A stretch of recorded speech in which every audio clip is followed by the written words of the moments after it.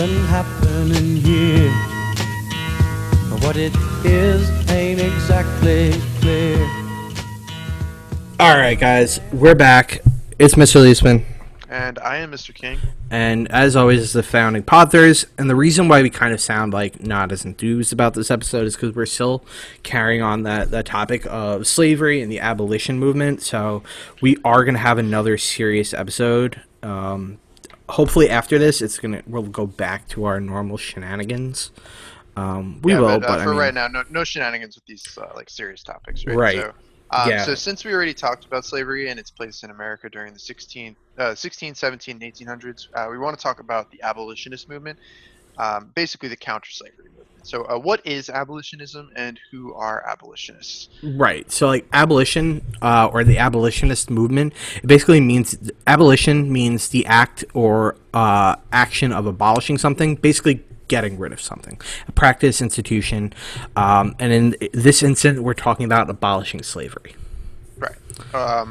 So the more that the South became reliant on slavery, the more the opposition grew. So the more slaves that started to manifest in the United States, the more opposition, or the more that opposition grew out of it. Right. And when we talk about abolitionists, what we are typically talking about are white religious Americans. Usually, there's a heavy religious, tone to it. Yeah, it's slavery is anti-Christian. Yes. Treat people the way you want to be treated, kind of thing. Exactly. And it the became more an ethical religious. Oh, 100. It became an ethical, moral debate. It didn't become it would later become more political, but at first, the heart of the movement was ethical and moral. Right, and as more slaves became freed, many prominent black men and women would become the leaders of the movement. So it obviously there were slaves that advocated for the abolition of slavery, but a lot of it started with religious leaders in the United States, and then as more slaves became freed, then that's kind of when they took control of the actual movement. Right. So abolitionists saw slavery as an abomination and a dark mark on the United States, which, I mean, you can't argue against that. They simply wanted to get rid of slavery and slave ownership. They didn't want to slow it down. They didn't want to gradually cut it out. Right. They wanted it gone. Gone. Immediately. Right. They would send petitions to Congress, run for office, and that's when it became political, is when a lot of the abolitionist people started getting elected. And they turned it political. They started to realize that people weren't going to just get rid of slavery out of the kindness of their hearts. They needed to create legislature to force people and laws to stop slavery.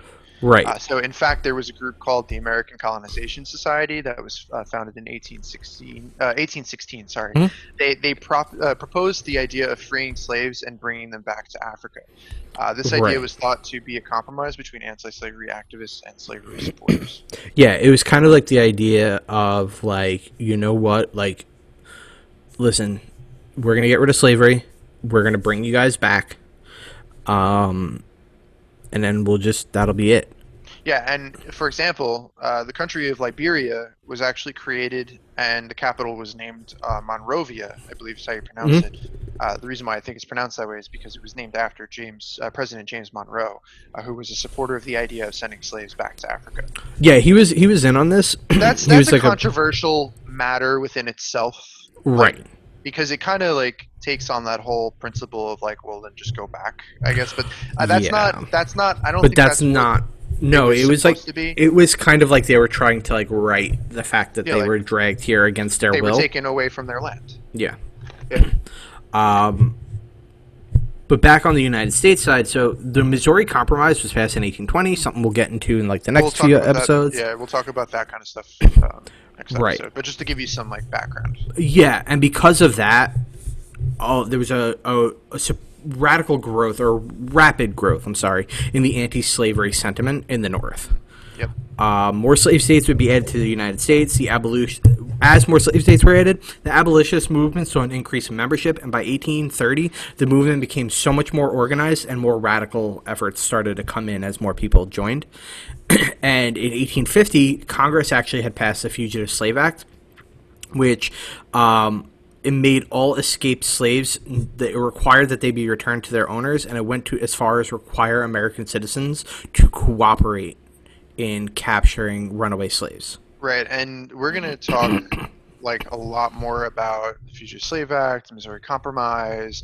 I mean, we're going to talk about the Dred Scott case a little bit too next episode too. But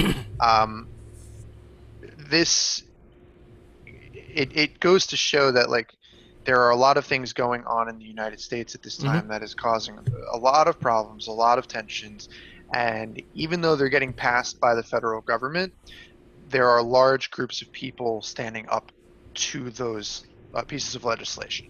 Yeah.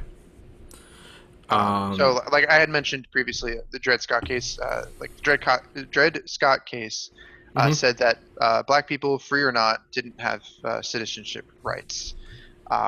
And what I wanted to say before too is like the Fugitive Slave Act caused a lot of problems within its own, because there were actually just like full-blown born free black people in the United States that were dragged into slavery as a result of it. So it causes a lot of issues. So this not only sparked outrage amongst abolitionists, but it saw more people join the ranks. So even though there's a lot of dark legislation and government action taking place, a lot of people started to speak out and act out against these things. So let's talk about some of these famous abolitionists. Right, because a lot of them had a large effort in shaping American history. And so first we're going to talk about William Lloyd Garrison. He was an early abolitionist that he actually created a newspaper called The Liberator, which called for the immediate freeing of slaves. Yeah. And then you have Frederick Douglass, who we mentioned the last episode very briefly, but he was an escaped slave. He escaped slavery and published his own memoir called The Narrative of the Life of Frederick Douglass, an American Slave. He was instrumental in not only the abolitionist movement, but also women's suffrage. So we'll talk about women's suffrage also in another episode, but a lot of the people who supported women's suffrage saw slavery as the greater evil. So they kind of abandoned their fight for women's suffrage for a moment and joined the fight against abolition. So women's suffrage doesn't come until way later, after slavery is made illegal in the United States. Yeah, in 1920. But it's because you have various groups joining together, creating these mega groups, really, that you start to see a lot of opposition for this stuff. Yeah. Next up, we have Harriet Beecher Stowe, and we're going to get to her in a second. But she wrote Uncle Tom's Cabin, and it really like showcased what slavery is for people that wouldn't have the experience of seeing it up close and personal. Yep. And then you have Susan B. Anthony, who was an author, speaker, also a women's rights activist. John Brown, a radical abolitionist that organized various raids and uprisings. Yep.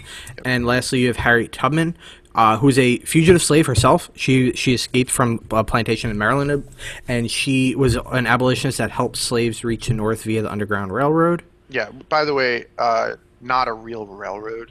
No. But it also wasn't underground. But yeah, very not lastly, but Sojourner Truth is actually we actually we're going to talk actually about. have one more. That's okay. Yeah, we have one more. It was on the next page. So we have Sojourner Truth, who was best known for her speech, "Ain't I a Woman?" Yeah. And she was an abolitionist and also a women's rights activist. So you start to see a lot of these people double dip in abolitionism and also women's rights activists. It was just a lot of people started calling out the ethical problems in the United States during this time, regardless if it was about slavery or just the treatment of people in general. Yeah. So let's backpedal a little bit. We had mentioned Harriet Beecher Stowe, so I want to talk about Uncle Tom's Cabin, why that's important. So Harriet Beecher Stowe is an author that famously wrote about the plight of slaves in Uncle Tom's Cabin. And when living in Cincinnati, Stowe encountered fugitive slaves and the Underground Railroad. Yeah, so she actually got to experience a lot of it firsthand, and by talking to these fugitive slaves, that she actually, saw the message, saw like their experience, heard about their experiences, saw some of the mistreatment. Like we mentioned last episode, with whippings, it'll leave a scar. So she got to see some of that firsthand, and then she was inspired to write this message. And the novel itself it's actually about a person named Tom, and it conveys a super strong Christian message, saying that slavery is a sin, and it graphically depicted those horrors. If I remember right, it's about Tom, covered for slaves that started running away, and he, even though he was captured and he was like tortured, he like kind of held on to that faith, and it just super graphically picked up everything that's wrong with slavery. Yeah, the book was originally published as a series, and then later as a 2-volume novel. The book sold 10,000 copies in the first week, and a total of over 300,000 copies in a single year. Also a lot. Right. It was very popular in other nations like Britain and France. For example, it sold over 1 million copies in Britain. So it became very quickly became an international sensation. And after, especially with Uncle Tom's Cabin, the international spotlight started to shine on the United States. Yes. And a lot of other nations like England and France, who have already gotten rid of slavery at this point, basically looked at the United States and said, what are you doing? Like, this is clearly a problem. You need to get rid of it. Right. So it put a lot of pressure. I believe Britain, and I think by proxy, like Canada, had abolished the slave trade and abolished slavery in like 1833. So by like 1850, that's a long time removed. That they're like, guys, what are we doing here? Right.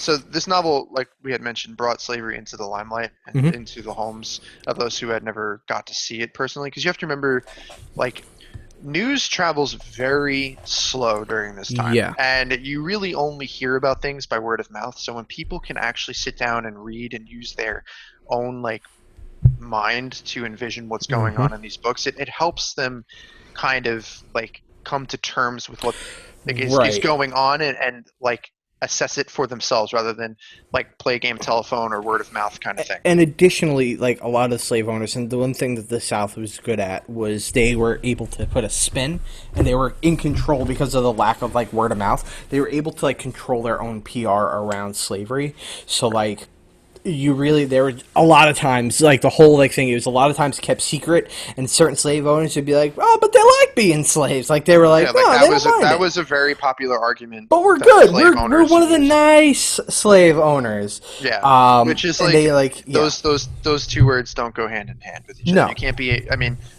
it just I'm not even going to allow for the argument. No, and so this book was able to shatter that PR, which right. the pro-slave, at the end of the day, it showed that slaves are in fact people and that they have hopes and dreams like everyone else. Pro-slavery advocates did everything they could to dehumanize black people, and that novel was able to stop that. And in the South, it infuriated the slave owners because they did everything they could to keep that darker side of slavery a secret. I mean, they did, a lot of southern states did everything they possibly could to keep this book out of stores and the grasp of the people in their state. So the South outlawed, a lot of the southern states outlawed the book. And again, it actually just further divides the South and the North. So we're going to talk about this in the next episode, but this book creates quite the sectional divide. Oh, yeah. Yeah, sectionalism was never more rampant than right up until the Civil War, the eve of the war. In fact, the Republican Party was created to help prevent slavery from spreading further. Yeah. Many consider this book to be part of the reason Abe Lincoln was voted into office and pushed, and it was kind of a catalyst for the Civil War. And the rumor has is that upon meeting Lincoln, he looked at Stowe, because Harriet Beecher Stowe got to meet Lincoln, and when they met, he looked at her and said, so you're the little woman that wrote the book that made this great war. Yeah, and that's actually one of my more favorite supposed lines of history. Yeah. You have this very large and in charge politically powerful person looks at this woman who wrote a book, right? And when you write a book, it can have some profound effect. I mean, it could just be a book that never sees the light of day and just sits on the shelves of a local store, or it could turn into the next whatever groundbreaking novel that exists. And that's exactly what happened. And it changed the world. Kind of like how today on Netflix you have certain documentaries or series that really changes your perception of how you see things. Like that's what this did for people. Like it changed their perception. People that were like on the line of whether they supported or didn't support slavery or didn't feel like they wanted to weigh in on the Yeah. matter of fact, it changed. It pushed them towards that we need to get rid of it. Yeah, and think about it. Somebody that lived in like New York, someone that lives in like maybe Pennsylvania or like Yeah, they're not experiencing it. Massachusetts, they're not seeing slavery firsthand. They've probably never even seen a slave. So like this was like their way of like actually getting experience with it. Right. So now let's talk about John Brown, which is a more severe case of abolitionism. Yeah, there's A different radical wings. side Yeah, of it. radical is a good word. And so this guy was a big-time abolitionist. Yeah. He was raised into a staunch Calvinist family, which is like a branch of Christianity, and they were super anti-slavery. Yeah. Again, there's that like religious anti-slavery aspect. Right. Brown himself was a failed businessman that had declared bankruptcy a few times by the age of 42, and he actually, this is a wild number that I found, he had more than 20 lawsuits filed against him. Yeah, I So- mean, one lawsuit against you is Bad. too many lawsuits against you. Yeah. You had 20. Yeah. So a lot of people, especially like the pro-slavery people, tried to write John Brown off as like this deranged, crazy dude Yeah. that shouldn't be trusted. I mean, if you look at pictures of him, he doesn't look like exactly like, you know, he Yeah, has he looks- a lot of his faculties. Right. Yeah.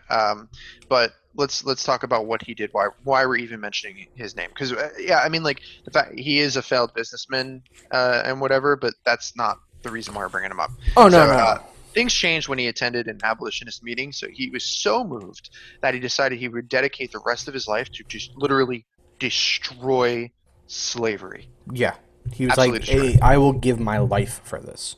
Yeah, he actually takes part in a fight which we'll talk about later, a little bit more, called Bleeding Kansas. Yeah. Which He was using part of context like clues- those many battles. Yeah, there's a reason why they call it Bleeding Kansas. Right. But in 1857, John Brown decided that he was basically done, Mhm. just sitting around, and he was going to lead a mass uprising of slaves. He assembled a group of 22 men. This included 5 black men and 3 of his sons. Mhm. Then, basically, what unfolds is that he and these men rented a farm in Maryland near a place called Harper's Ferry, Mhm. and began getting ready to basically got an assault prepared. And on October 16th, 1859, John Brown and his army overran the Harper's Ferry armory. Yeah. Mr. Leisman, what is an armory? Oh, it's where you store guns, weapons, you know, artillery, like things that you need for a war or the military. So this is quite the power move. Oh, Because yeah. now they go from holding torches and pitchforks to like holding actual weapons. Like cannons and things. Yeah, Like some serious Firepower. weapons. Yeah. So they Yeah. took people hostage, including a couple slaves. And as word spread, it wasn't long before Brown and his men surrendered. They were able to do some damage. They killed quite a yeah. lot of people, and it put a big scare into the eyes of a lot of slave owners or slave supporters.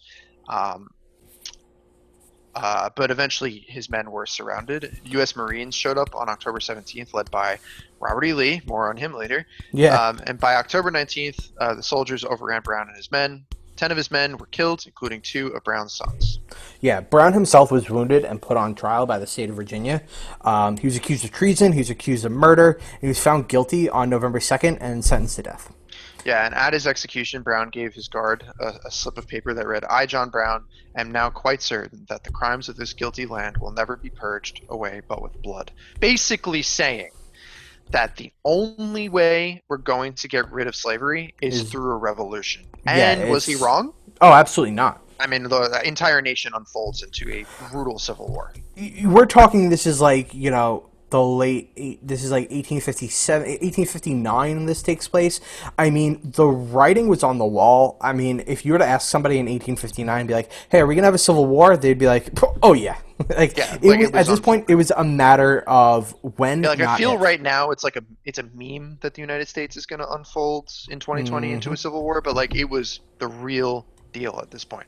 Yeah.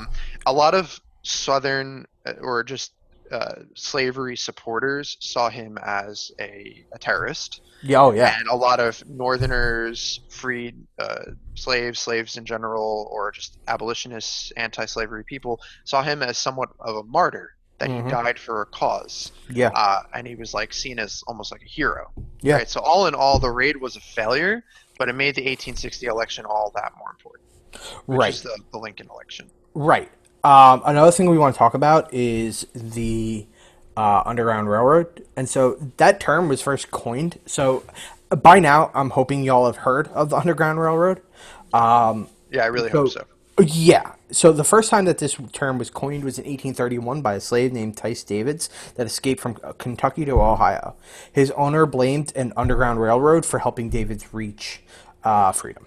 Yeah, and so at that point, that's what it was. They kind of like used that name as like the name for the people that escaping.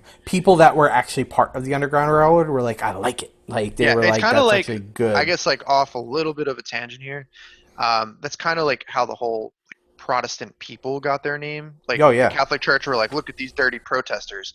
They're a bunch of Protestants, Protestants. Yeah. And they were like, we like it. Boom. And that name stuck. Right. But back to the Underground Railroad. So then in 1839, a slave that was captured revealed under torture that his plan to escape was following a quote-unquote Underground Railroad to Boston. Yeah. But like, what was the Underground Railroad? How did it work? Right. So, I mean, we've already talked about the whole idea of fugitive slave laws. We talked about the one that was passed in 1850, but the first one was passed in 1793 that made capturing escaped slaves into a lucrative business.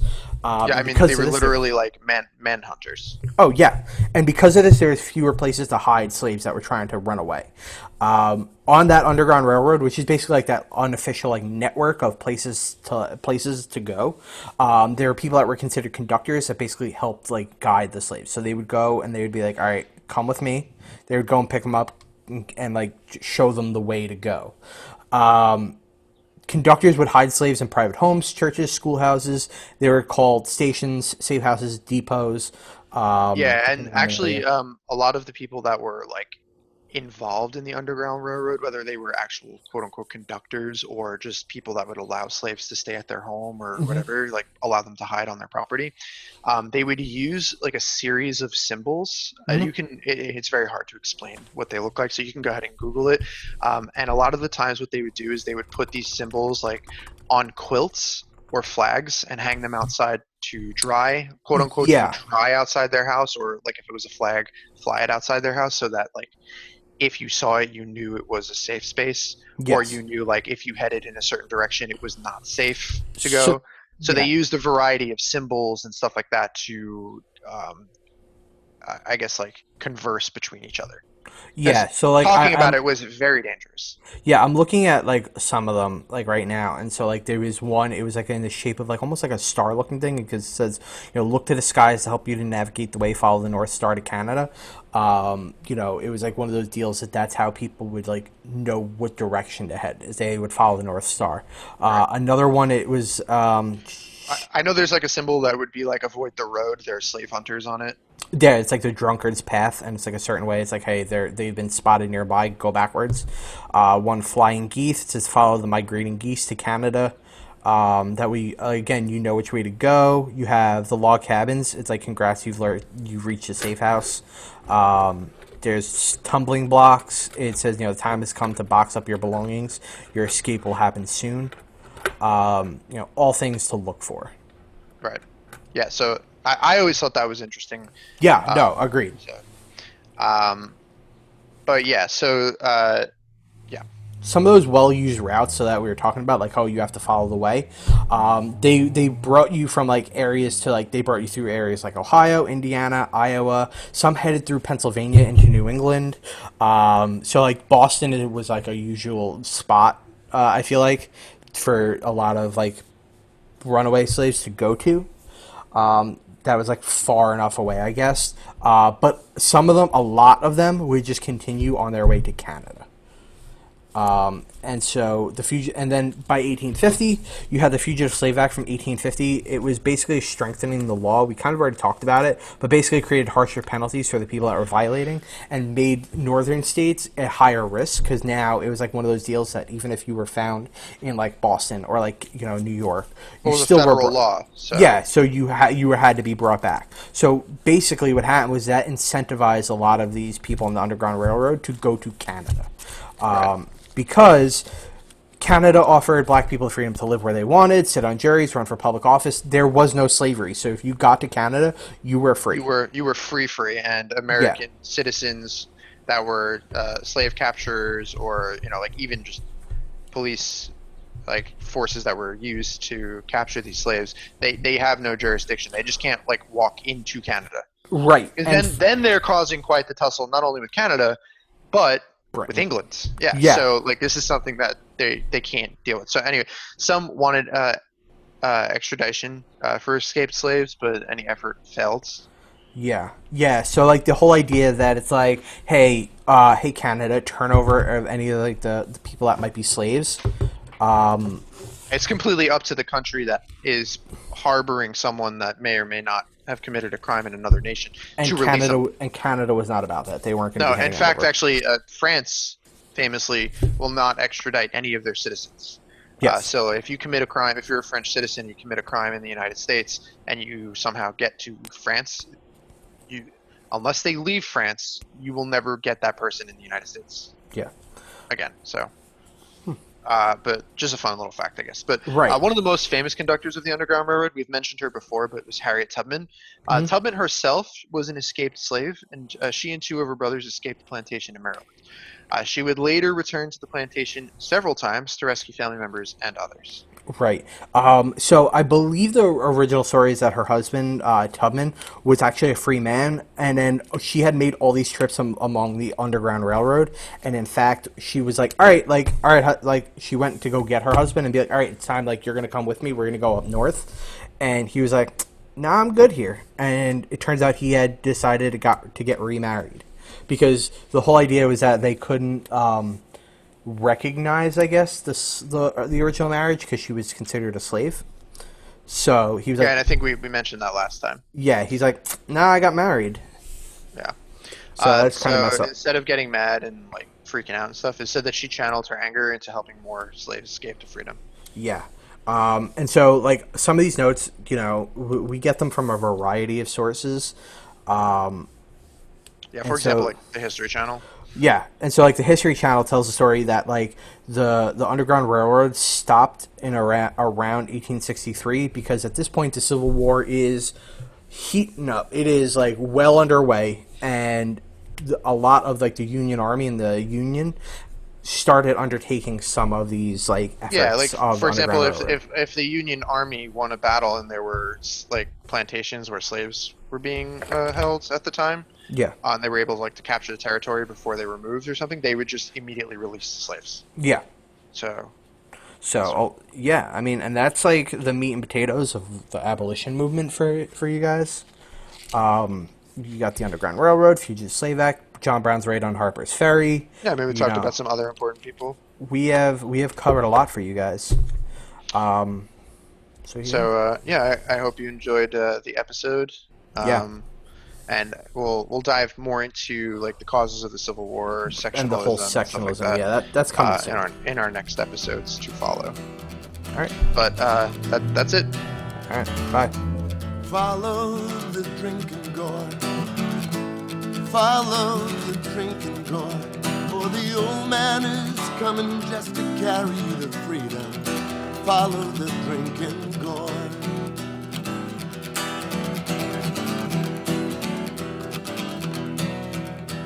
When the sun comes back and the first quail calls, follow the drinking gourd. For the old man is waiting just to carry you to freedom. Follow the drinking gourd. Follow the drinking gourd. Follow the drinking gourd. For the old man is waiting to carry you to freedom. Follow the drinking gourd.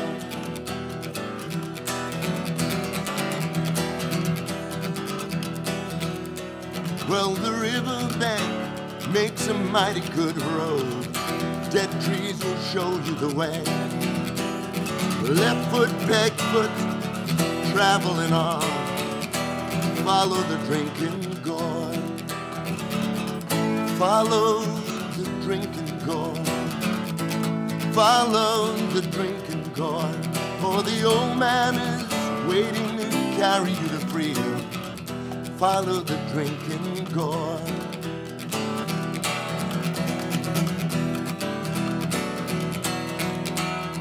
Well, the river ends between two hills. Follow the drinking gourd. There's another river on the other side. Follow the drinking gourd. Follow the drinking gourd. Follow the drinking gourd. For the old man is...